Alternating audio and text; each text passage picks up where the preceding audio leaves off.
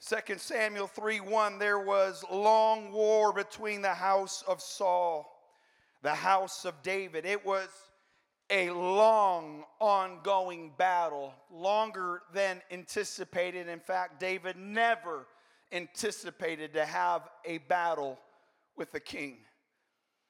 But the Bible says in the process of time, David waxed stronger and stronger, and the house of Saul waxed weaker and weaker. What an amazing opening verse here in 2 Samuel 3. That David, a man after God's own heart, was waxing stronger and stronger. There was a momentum that was building. And while his momentum was building, the kingdom of Saul's momentum was unraveling. It became weaker and weaker. It would be in this moment we feel we can conquer, we can move forward, we can do anything because the wind of the Spirit is filling our sail as we go forward. But the closing verse of this chapter, we hear this phrase from David.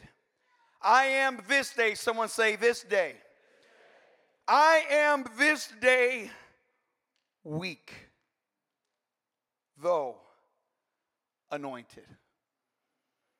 David was waxing stronger and stronger. But it didn't take long to come to a screeching halt and to come to this reality. I am weak, though I am anointed king. The Bible says that him trying to lead the people he was leading, he said, it was too hard for me. This was too difficult. This was hard. This was overwhelming.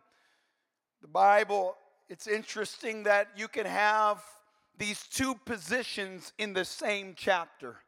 Great momentum, great strength, great building, great victory. But in the next breath, to acknowledge and to admit I'm weak. I am frail. I am vulnerable. I don't know how much longer I can do this. You see moments like this frequented in Scripture. We read in 1 Corinthians 16:8-9, a very near, dear portion of Scripture that the Lord gave me that I have held on to for years. I've preached from it many a times.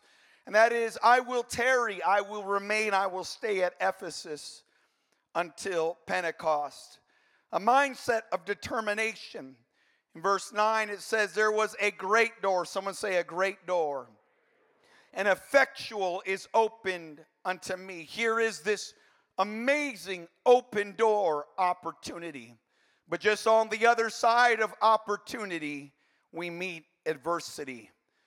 And that is most often how it happens. Rarely is one world open up where the opposing force or element is not there as well.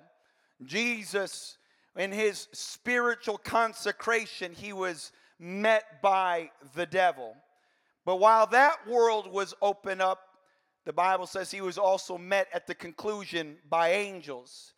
You go into one spirit realm, and whatever spirit realm is there, there is another as well.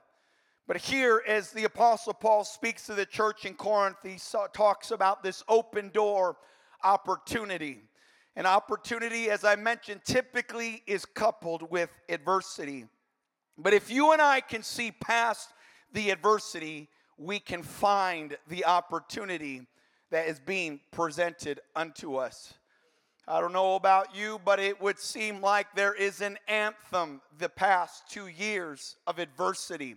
There has been a frustration the past 2 years, and I hesitate to even talk about it because it just makes me frustrated to even talk about the reality of where we have been for 2+ years. I don't like sermons about COVID. I don't like sermons about, the pandemic that we are in. But here we are, 2+ years later, still discussing and living in this same situation. And I'll just be honest with you, I cannot relate to you to the same level and to the same extent. We live in two different worlds, and I'm not talking about Canada, United States. I'm talking about South Dakota and Canada. South Dakota is different than the rest of the United States, and South Dakota is different than the rest of the world. For South Dakota is the only place that we have never had mandates or restrictions ever. I don't say that bragging, I don't say that boasting. I'm just giving you context to the reality of where I have lived and where you have lived. I could not fathom and imagine you living church the way you have. And from my understanding, this is more of the open liberties that you have had in this current context and setting that you have had in the majority of the past 2 years. I cannot even pretend to relate to you.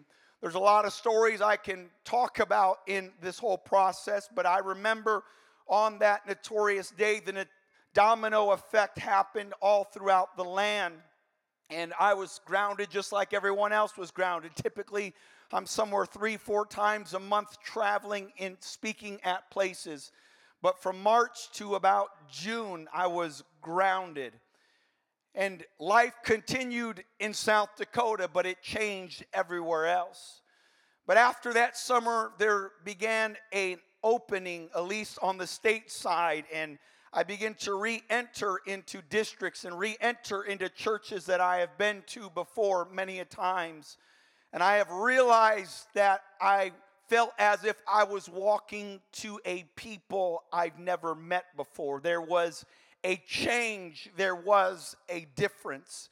And I'm not here to highlight and underscore a pandemic, but I need to address a reality in which we in this room and those watching online have lived in for a long time. What I have realized, and there's a number of routes we can go here tonight, but I'm going to try to stay in the vein in which the Holy Ghost wants me to be in.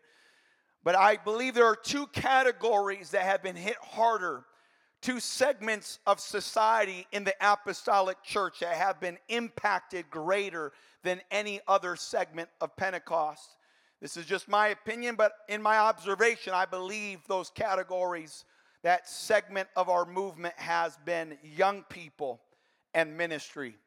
Nobody has been greater affected, at least in my observation of places that I have been, than the generation I am speaking to right now of young people and those that are in the ministry that are in this room, regardless of your age. It would almost seem as if we have been presented a dream opportunity.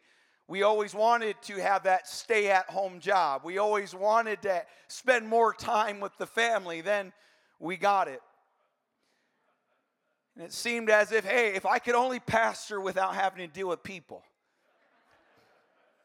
And then we get to pastor without having to deal with people. You would figure it would make ministry in life so much happier. But I think we all can attest to the fact that it has not made it happier or easier.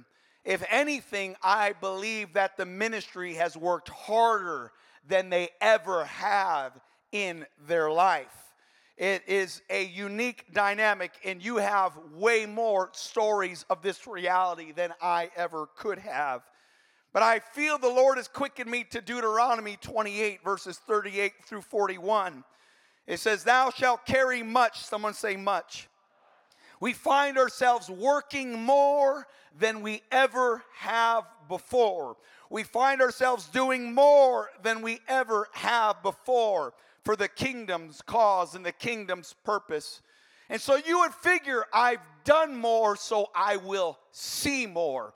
I have worked more, so there would be more tangible results.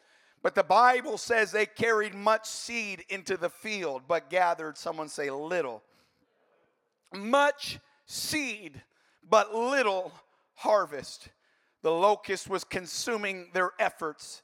They planted vineyards, they dressed them, but they never did get to drink of the wine or gather the grapes. The worms ate them. Thou shalt have olive trees throughout all thy coasts, but you won't be able to enjoy the benefits of those olive trees. You will not anoint yourself with the oil. If there's even more sad, if that was not sad enough, I read verse 41. It says, you will beget sons and daughters, but thou shalt not enjoy them, for they shall go into captivity.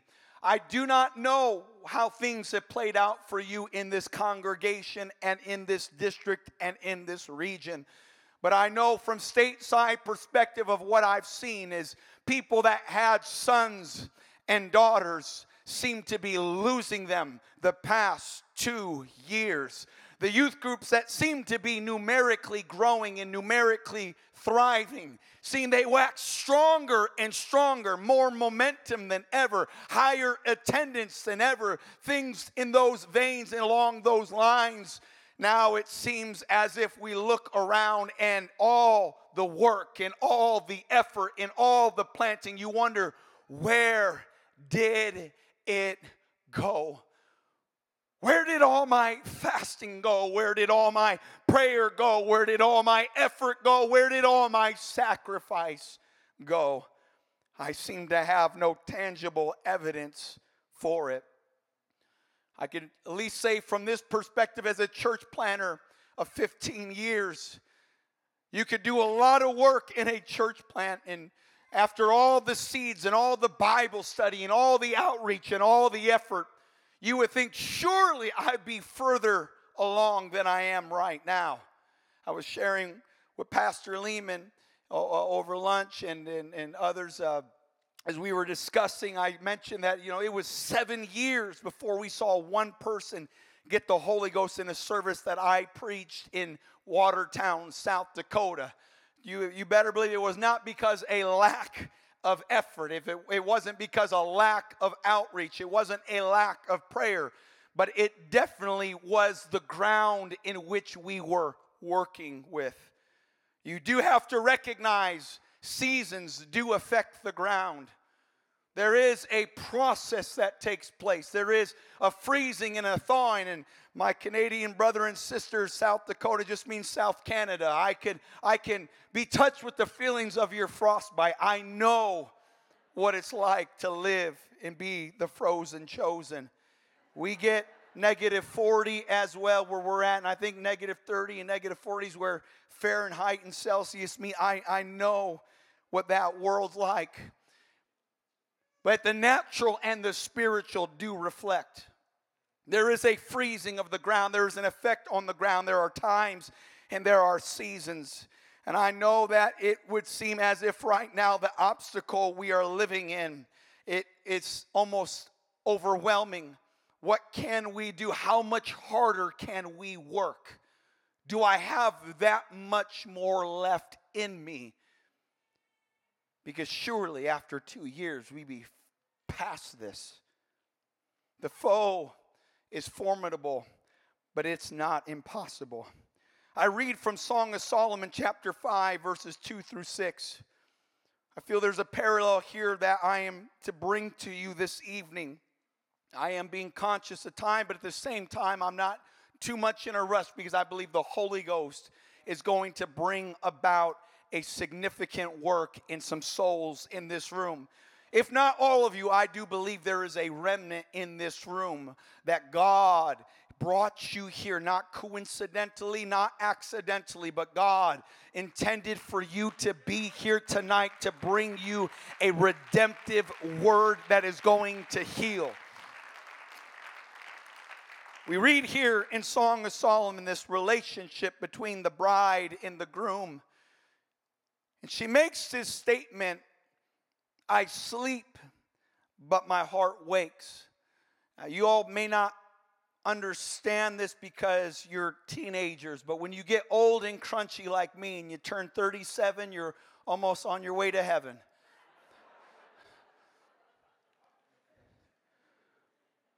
The most exciting part of the day is going to bed.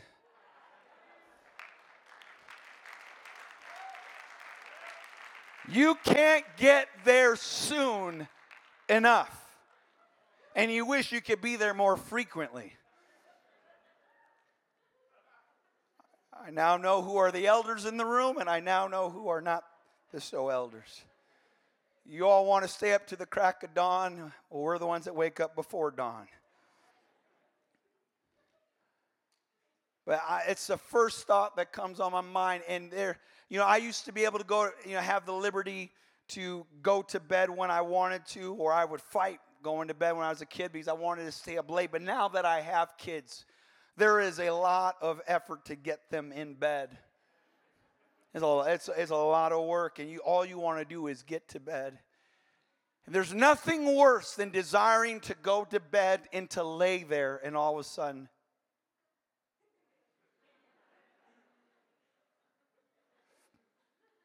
you can't sleep. And your heart is racing, and your mind is moving a million thoughts a minute.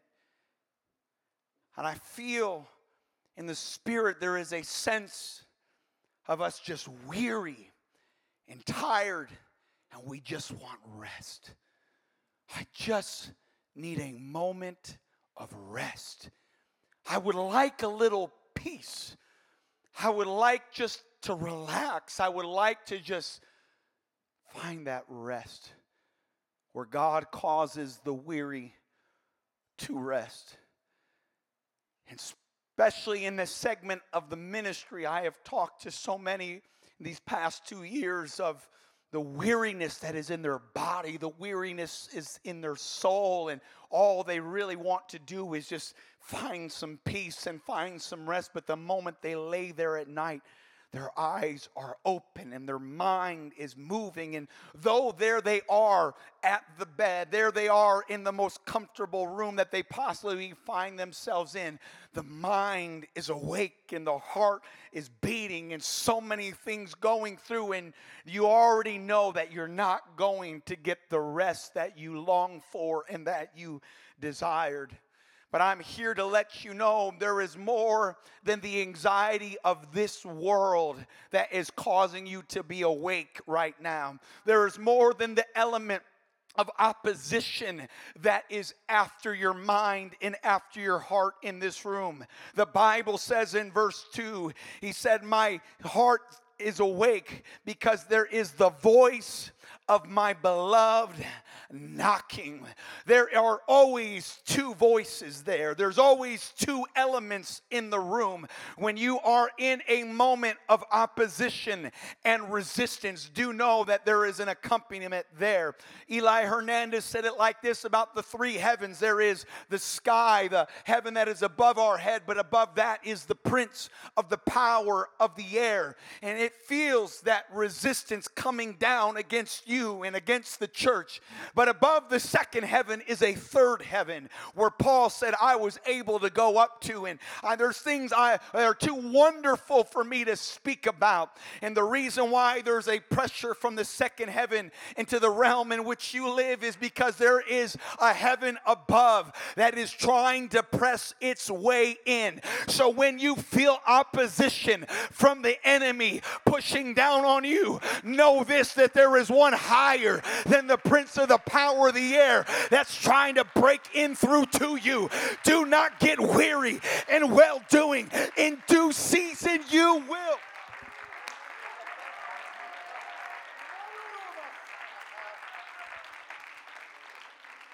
There is the voice of my beloved knocking on this door.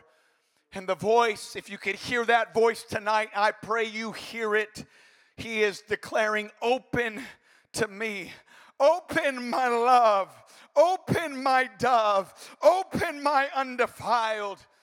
There is a voice that's knocking on the door of your heart tonight. And he's crying out to you, would you open up? Will you open up to me? It is important to see here in verse 2 what the voice of the beloved begins to say. I know that you've been through a lot. I know that you have faced a lot. But he goes on to say this, my locks are filled with the drops of the night. My head is filled with dew, and my locks with the drop of the night. Meaning that the one that is knocking on the door of your heart, you've worked hard all day. You've been wanting to get to a place of rest. You are weary. But also know this, the one that is knocking on your door made a great journey.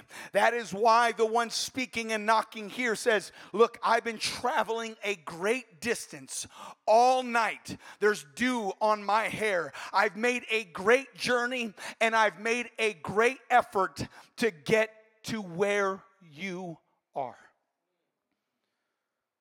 You may wonder, where is God in the absence of voice, in the absence of presence? But I promise you, God is very much on his way to you. He's very much active right now.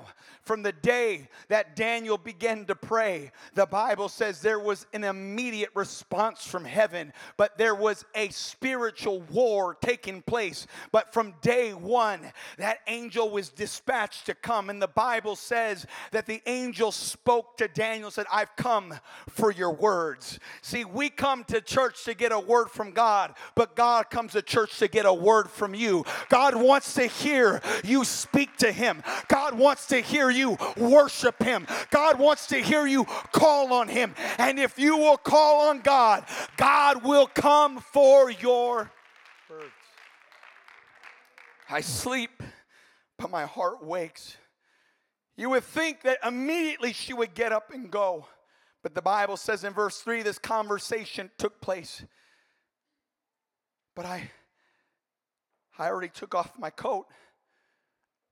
I already changed my garments. I'm not wearing the walk around. I'm in my PJs. Well, you want me to get up and change and go all the way across that room to you? I've already took a bath. I already cleaned myself. You want me to get up and walk on this dusty floor that I have time to sweep today? Any wife in this room that has lived a life where you have worked in the home and raised the children, and the husband's been gone all day, and he comes home and he just wants to plop on the couch, or he wants to hug and stuff and all that, not even considering that she's worked all day, weary, tired, just wanting to rest, wanting to sleep. And like I said, if you are married with children, namely young children, I have a 11-year-old, 9-year-old, and a 6-year-old. We get excited when 7 o'clock comes, thinking like we might pull this off tonight. We might be able to get in bed by 8. But after 2 hours of battle, and you finally prevail, and they're asleep in the room, and you lay down and you turn off the light to go to sleep, and you're like, all of a sudden you hear, Mom, Dad. You're like, your turn. No, it's your turn. No, I've been counting. Last thing you want to do is get up and tend to the kids or to the need. I'm asleep, I'm tired, I'm weary, I don't know if I can get up. But the Bible says the one at the door did not give up. The beloved put his hand by that door handle, and the Bible says there was a stirring that took place as she heard the sound of the beloved at the door. Yes, she was tired. Yes, she was weary. But the one at the door was beckoning, and something was awakening, saying, I think it's worth the effort of getting up. And the Bible says she got up in verse 5 to open the door to the beloved. But all of a sudden she's like, well, he can't see me like this.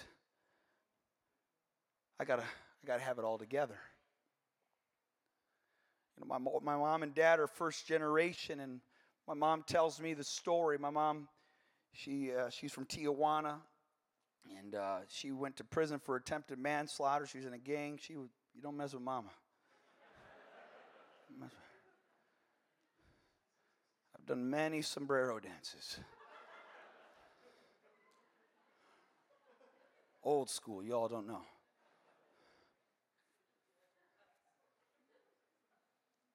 But my Mexican mama from Tijuana would tell me a story when her and my dad got together and married and all that good stuff. And my dad was a construction worker. He'd have to get up very early. Get up at 3, 4 in the morning. If you got to sleep in 5 in the morning to go out to work.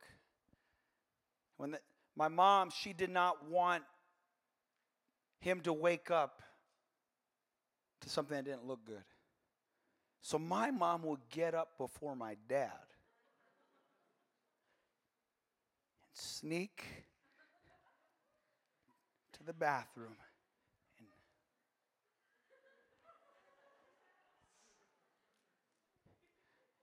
And my old school Mexican mom, she'd do the McDonald's arches.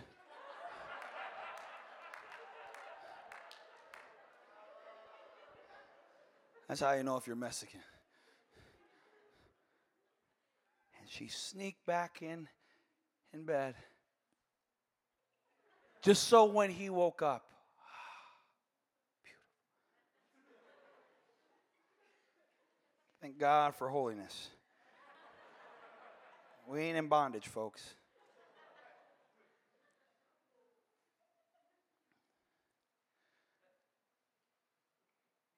I know it doesn't feel like the time to rise to the call.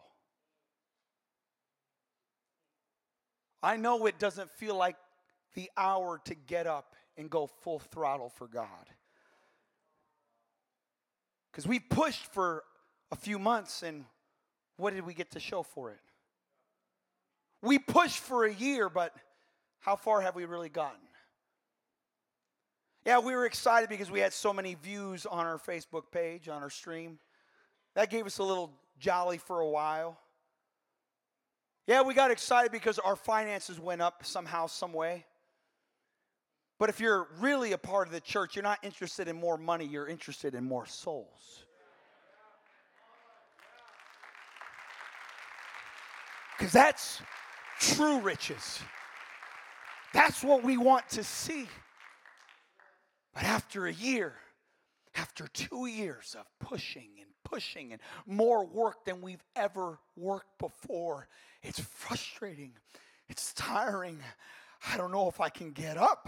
And to hear God knocking on my door at Youth Explosion and hearing Him about to give me some sort of vision and some sort of call. And it's like, God, don't you understand where we are? And it's been that way for 2 years and it's not getting better. I'm just tired. I don't know if I can get up. But I do believe God is going to convince you to get up again. But our fear is that maybe, perhaps, not yet. We don't have it all together because the past 2 years I've kind of let my guard down in certain areas of consecration. I've let my guard down over areas of holiness and godliness and purity. And I just kind of got caught up in the distraction. And I got swept up in the stream while streaming. And I just kind of, I'm not what I used to be. And I don't think God is ready for me. I don't know if I can answer that door. Because I don't quite look Pentecostal right now. I don't quite look like I did 2 years ago on the inside. God knows that I might even look like a whited sepulcher full of dead man's bones. I don't know if I'm worthy to answer that call. I don't know if it's worth getting up. I'm just tired. I'm weary. I don't know if I can do it again. And finally she gets convinced and she says, okay, let me fix this up and let me get this act together. Let me get this together. I got to look the part. I got to look just right. I got to make sure that when I answer the door, I impress Him. And however long it took, she finally felt confident enough to answer the call at the door. And she walks to the door in verse 6 and opens it, ready to, hi. Oh, I just happened to look like this.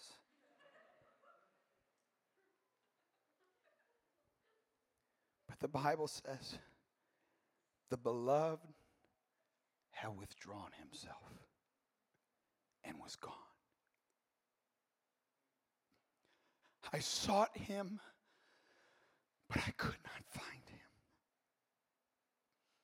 I called for him, but he gave no answer. We cannot delay to answer what God's going to call you to do this weekend.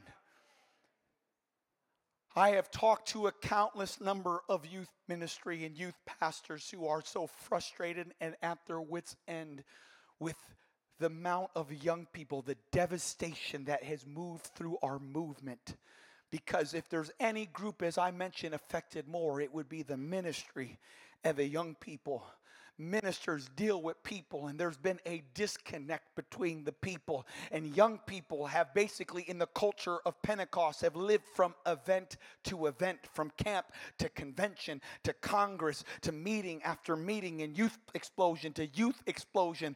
But God has helped us to see that you cannot live from event to event. And when you lost the one thing that was your stabilizing force, there was exposed vulnerabilities in all of our lives, and we were shocked and we were caught off guard, and we did not like what we did not see when we looked in the mirror every single day, and we weren't able to look at someone else and go to some other event. I'm telling you right now, I know that you are weary and you feel like, I don't know what that preacher's going to preach, but I don't think I can match the intensity of what I feel of the voice knocking at the door. But do not wait to get good to get God. You just need to get God, and he's going to make it all good.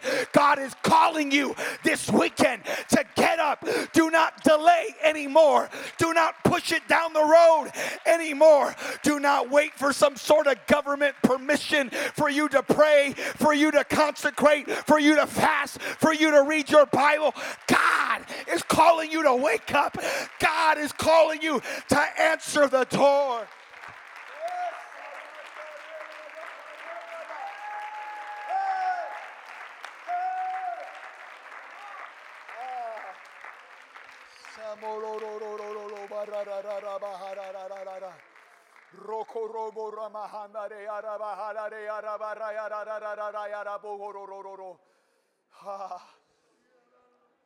I could tell you conversation after conversation, the amount of people as pastors and youth pastors that already have quit or are on the verge of quitting, never more discouraged than they are right now, trying to navigate through unprecedented times and unprecedented hour.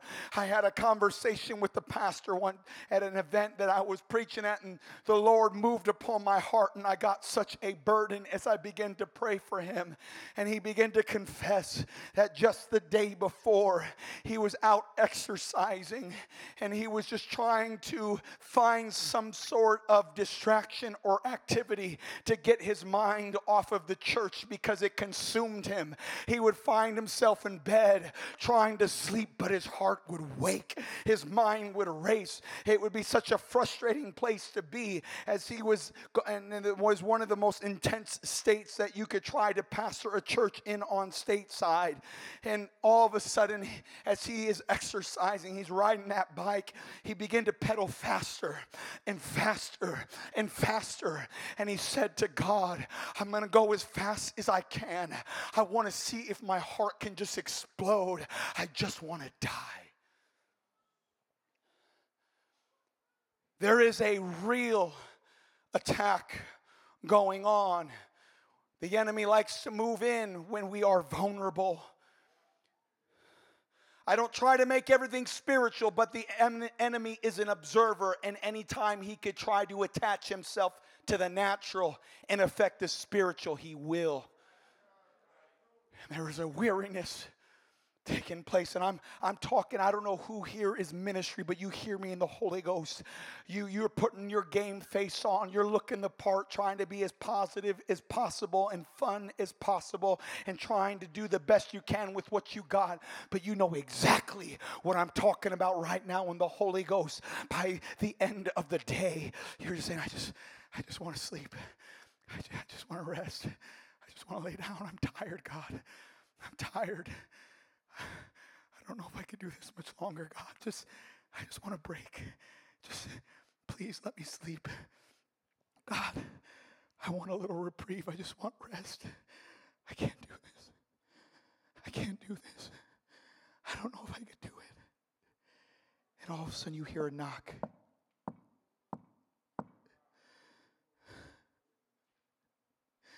And you know who's at the door. But you don't know if you can get up again.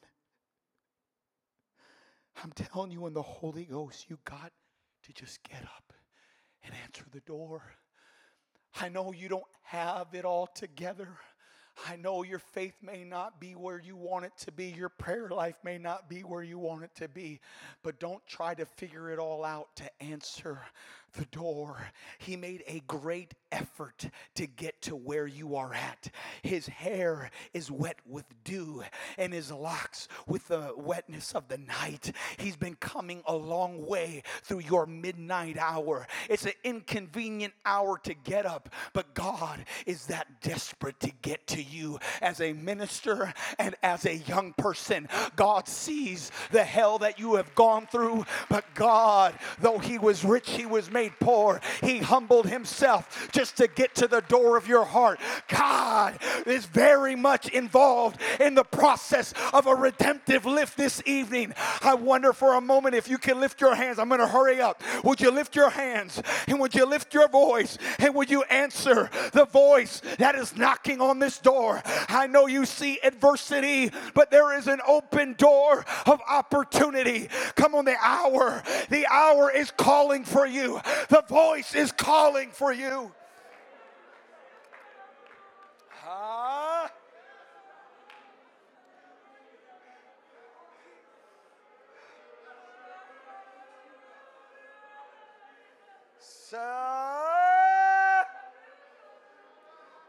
Yes!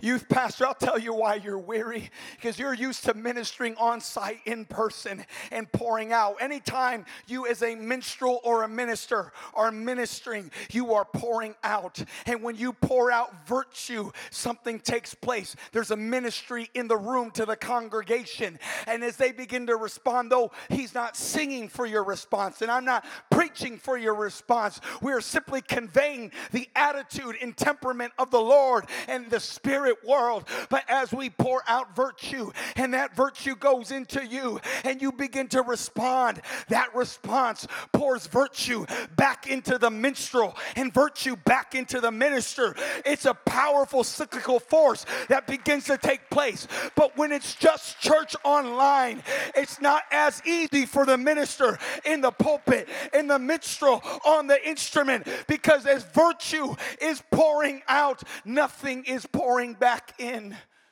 You ought to pray more for your youth pastor than you've ever prayed in your life. You ought to be more encouraging to your pastor than you've ever been your entire life. You may have been an encouragement 2 years, but I want you to be more encouraging.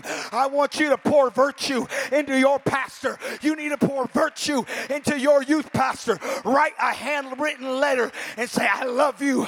I believe in you. I'm supporting you. I'm behind.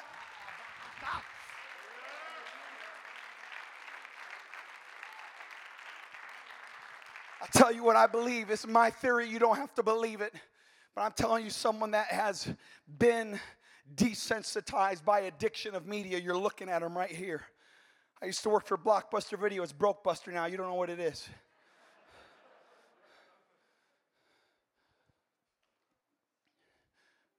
But it's like watching a scary movie, a horror film, and I'm not endorsing that. I'm just using this as a personal example of my past. You watch something, it kind of creeps you out and freaks you out. But over time, after seeing it enough, it desensitizes you. And it takes a little more to affect you. And it gets more graphic. Same thing in pornography. I believe it's the same principle in video ministry. At first, it's exciting. It's new. We're engaged. But is it the same as it was 2 years ago for you? It takes a little more. And the churches that may have not have been set up for that, you go to listen and they start singing, preaching.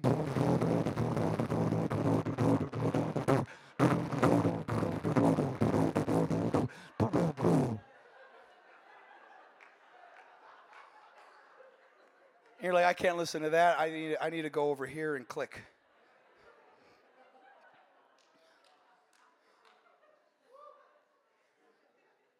You need to stay faithful to your church.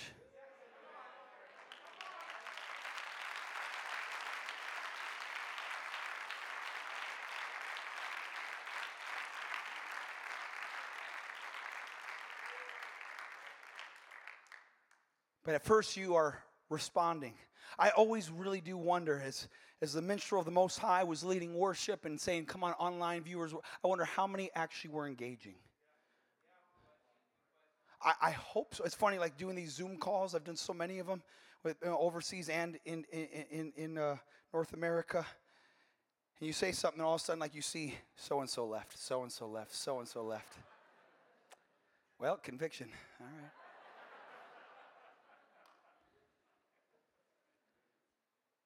See, that's the benefit or convenience of staying home. Just leave. And also when you stop responding, you don't realize this, but you're training yourself not to respond.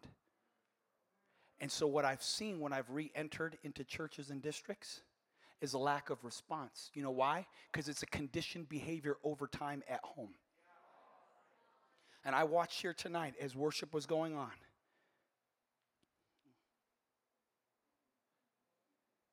Lack of response. Not all of you. You think I'm a jerk, but I'm really not here to be mean. I'm here to help. To help you to see when you do something long enough, you're conditioning a behavior. You don't come to church and flip a light switch and everything's just okay. It's a way of life. And we got to be very careful. So when I know that people have to stay at home, and there's people that need to do that. But if you have the opportunity to come to the house of God, thank God for technology. But like I'm just like me watching this beautiful. If this was a big screen of fire, and it was high def, 5K, 1000K, 4K, whatever K, doesn't matter. It's just high def with Dolby Surround, and it's just beautiful, wonderful. It looks good, it sounds good, but I don't feel the fire. I got to get to where the fire's at to feel it. I know you can feel God in your house, but I'm just saying, there's nothing like coming to the house of God where the fire's being recorded. I encourage you, come to the house of God. You think it looks good on screen? You think it sounds good on screen? Just come to this altar. I promise you, it is unlike anything else.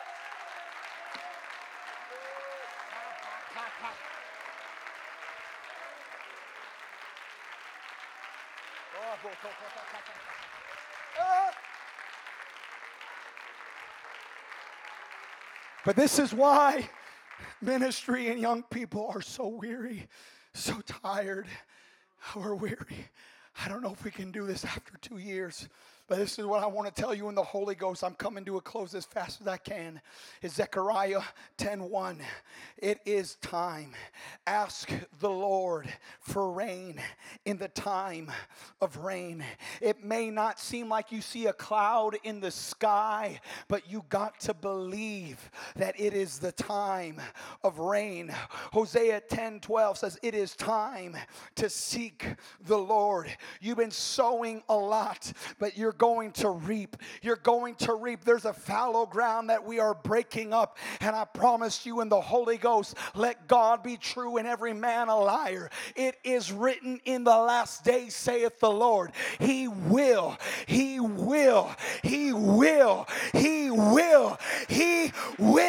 pour out His Spirit upon all.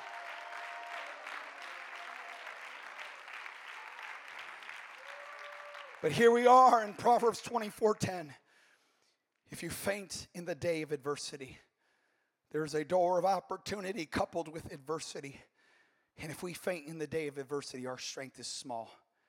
I talk about adding insult to injury. All right, I'm going through adversity. I want to quit. Now you're calling me weak. Thanks a lot, God. But it's not to insult you. It's there to inform you so you know where you're at. If you find yourself fatigued in the day of adversity, it's because of the level of strength you have. Now, you could take it as an insult or something God's informing you so you can fix it, so you can correct it. Correction is to correct. And this is where I feel we are at in the Spirit. And the Lord would have to say, let's heal. And there is a healing formula, if you will, for those weak, those weary and well-doing that I want to bring to you. For those that are weak, though anointed. David was the anointed king. But even as the anointed king, you can be weak. Hear me. Faith is not a feeling. Faith is a response. People waiting for the feeling to respond. No, faith is a response. And I'm here to tell you, church, that we can respond differently. If you are weak, though anointed, there's something that you need to know that you need to do. I want you to write this down if you have pen and paper.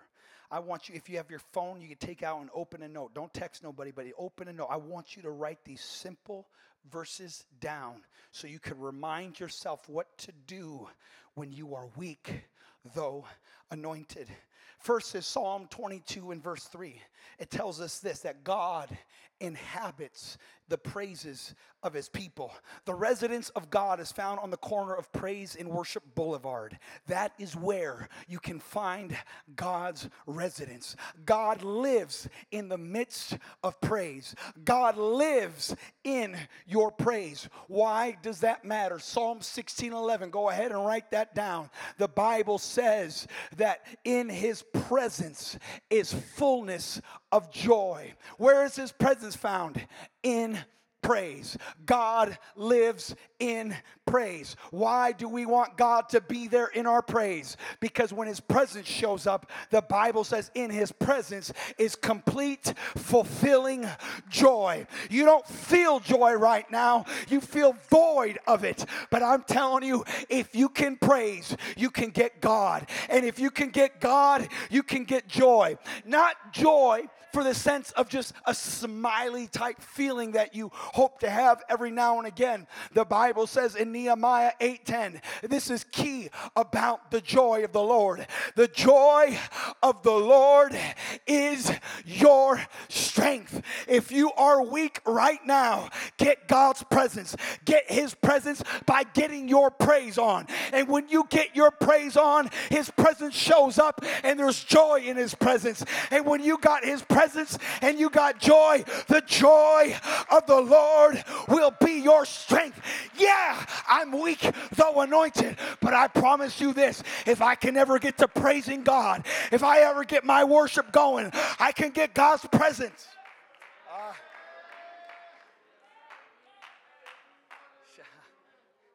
You know why you're all down and weak right now? Praise is turned into an event. And when praise is only an event, eventually you faint. Eventually you burn out. And that's what's happened with the church with reduced attendance because we are trying to cooperate with the government. When there's absence of any attendance, we would only praise on Sunday, or we would only praise on Wednesday, or we would only praise at the event. Yeah, you might have prayer going on. I hope you pray every day.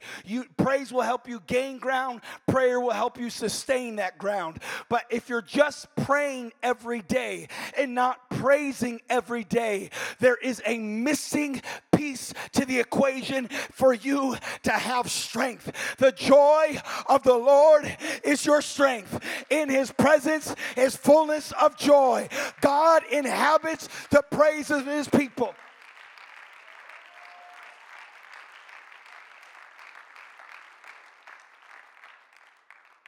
I noticed it during worship. What do you mean by that? When they had praising songs, a little more exciting, you know. We're all kind of like, yeah. But when they turn into weepy songs, all of you cooperated for the most part. People started coming to the altar. Oh.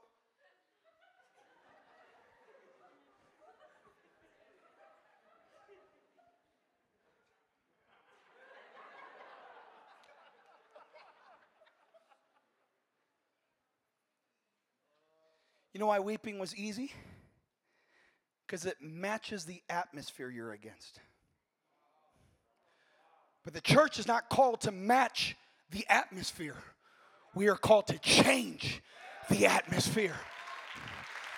It's easy to weep during a weeping season, but you got to, by faith, believe it's a praising season.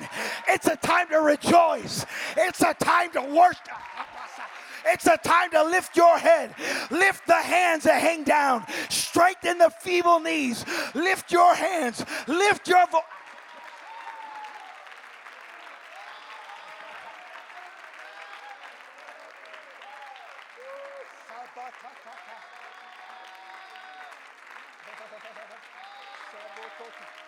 The context of Nehemiah 8:10 is they were weeping while the wall is being complete. That would be a perfect time to celebrate. But they did not celebrate because their attitude matched the atmosphere around them. And that's what we've been doing for 2 years. We're matching the rest of society. It's frustrating, it's depressing, it's sad, we're weary in well-doing, but somebody's got to stand up. Somebody's got to find a cause, and someone's got to lift their voice. Well, I don't know if we could, there's nothing really to praise God for. We lost our youth group. We lost our building. We lost our lease. We lost everything we're not to worship for. Habakkuk 3:17 through 19 as we stand together.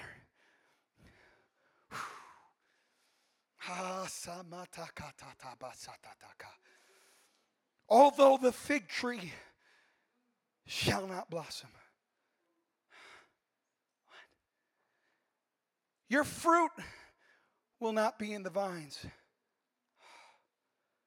The labor of the olive will fail. The fields will have no meat. The flock will be cut off from the fold. No herd. That's the most depressing verse. No fruit, no anointing, no congregation. Verse 18, yet I will rejoice in the Lord. I will joy in the God of my salvation. Why? Because the Lord God is. He is my.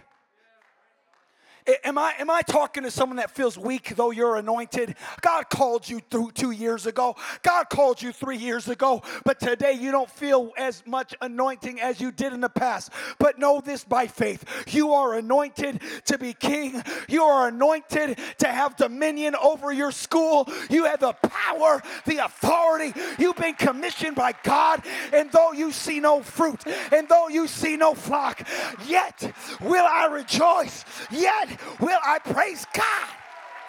Look what happens. Look what happens when you praise God. Verse 19. God will make your feet like hinds' feet, and he will make you to walk upon the high places. And so he says to the people who play the instruments, come on, chief singers, come on, string instruments, come up here right now. That's how he concludes this. He goes, I need some singers. I need some people that know how to play the instrument, because by faith I praise God. By faith I worship God. Look, I have not been what you've been through, but I've been through some low times. I've had 2 mental breakdowns. trying to dig out a warfare. I know what that feels like, to be at your wit's end. A couple years ago, it was just before the pandemic. I was in a season of consecration, and I wrestled the spirit. I was up against a spirit, and the Lord showed me it's a spirit of control. And I was up against the battle, one of the fiercest battles I've ever been up against. And I could feel the shaking and the trembling and succumbing to the atmosphere and the situation around me. But as I was about to break down, I was like, no. I'm going to get up. I don't want to get up, but I'm going to get up.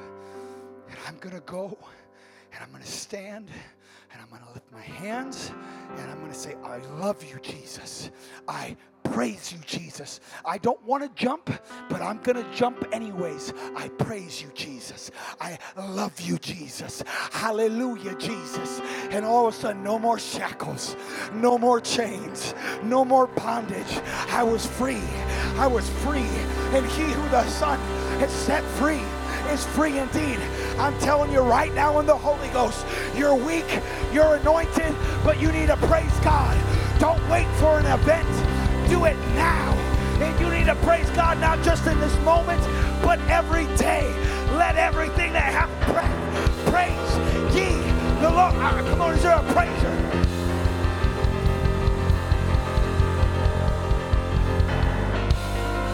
Come on, and you may not feel it, but will you by faith praise God? Lift your hands, lift your voice, and begin to dance before the Lord with all your might, and let the joy of the Lord be your strength. Come on, rejoice, rejoice, rejoice. Freedom.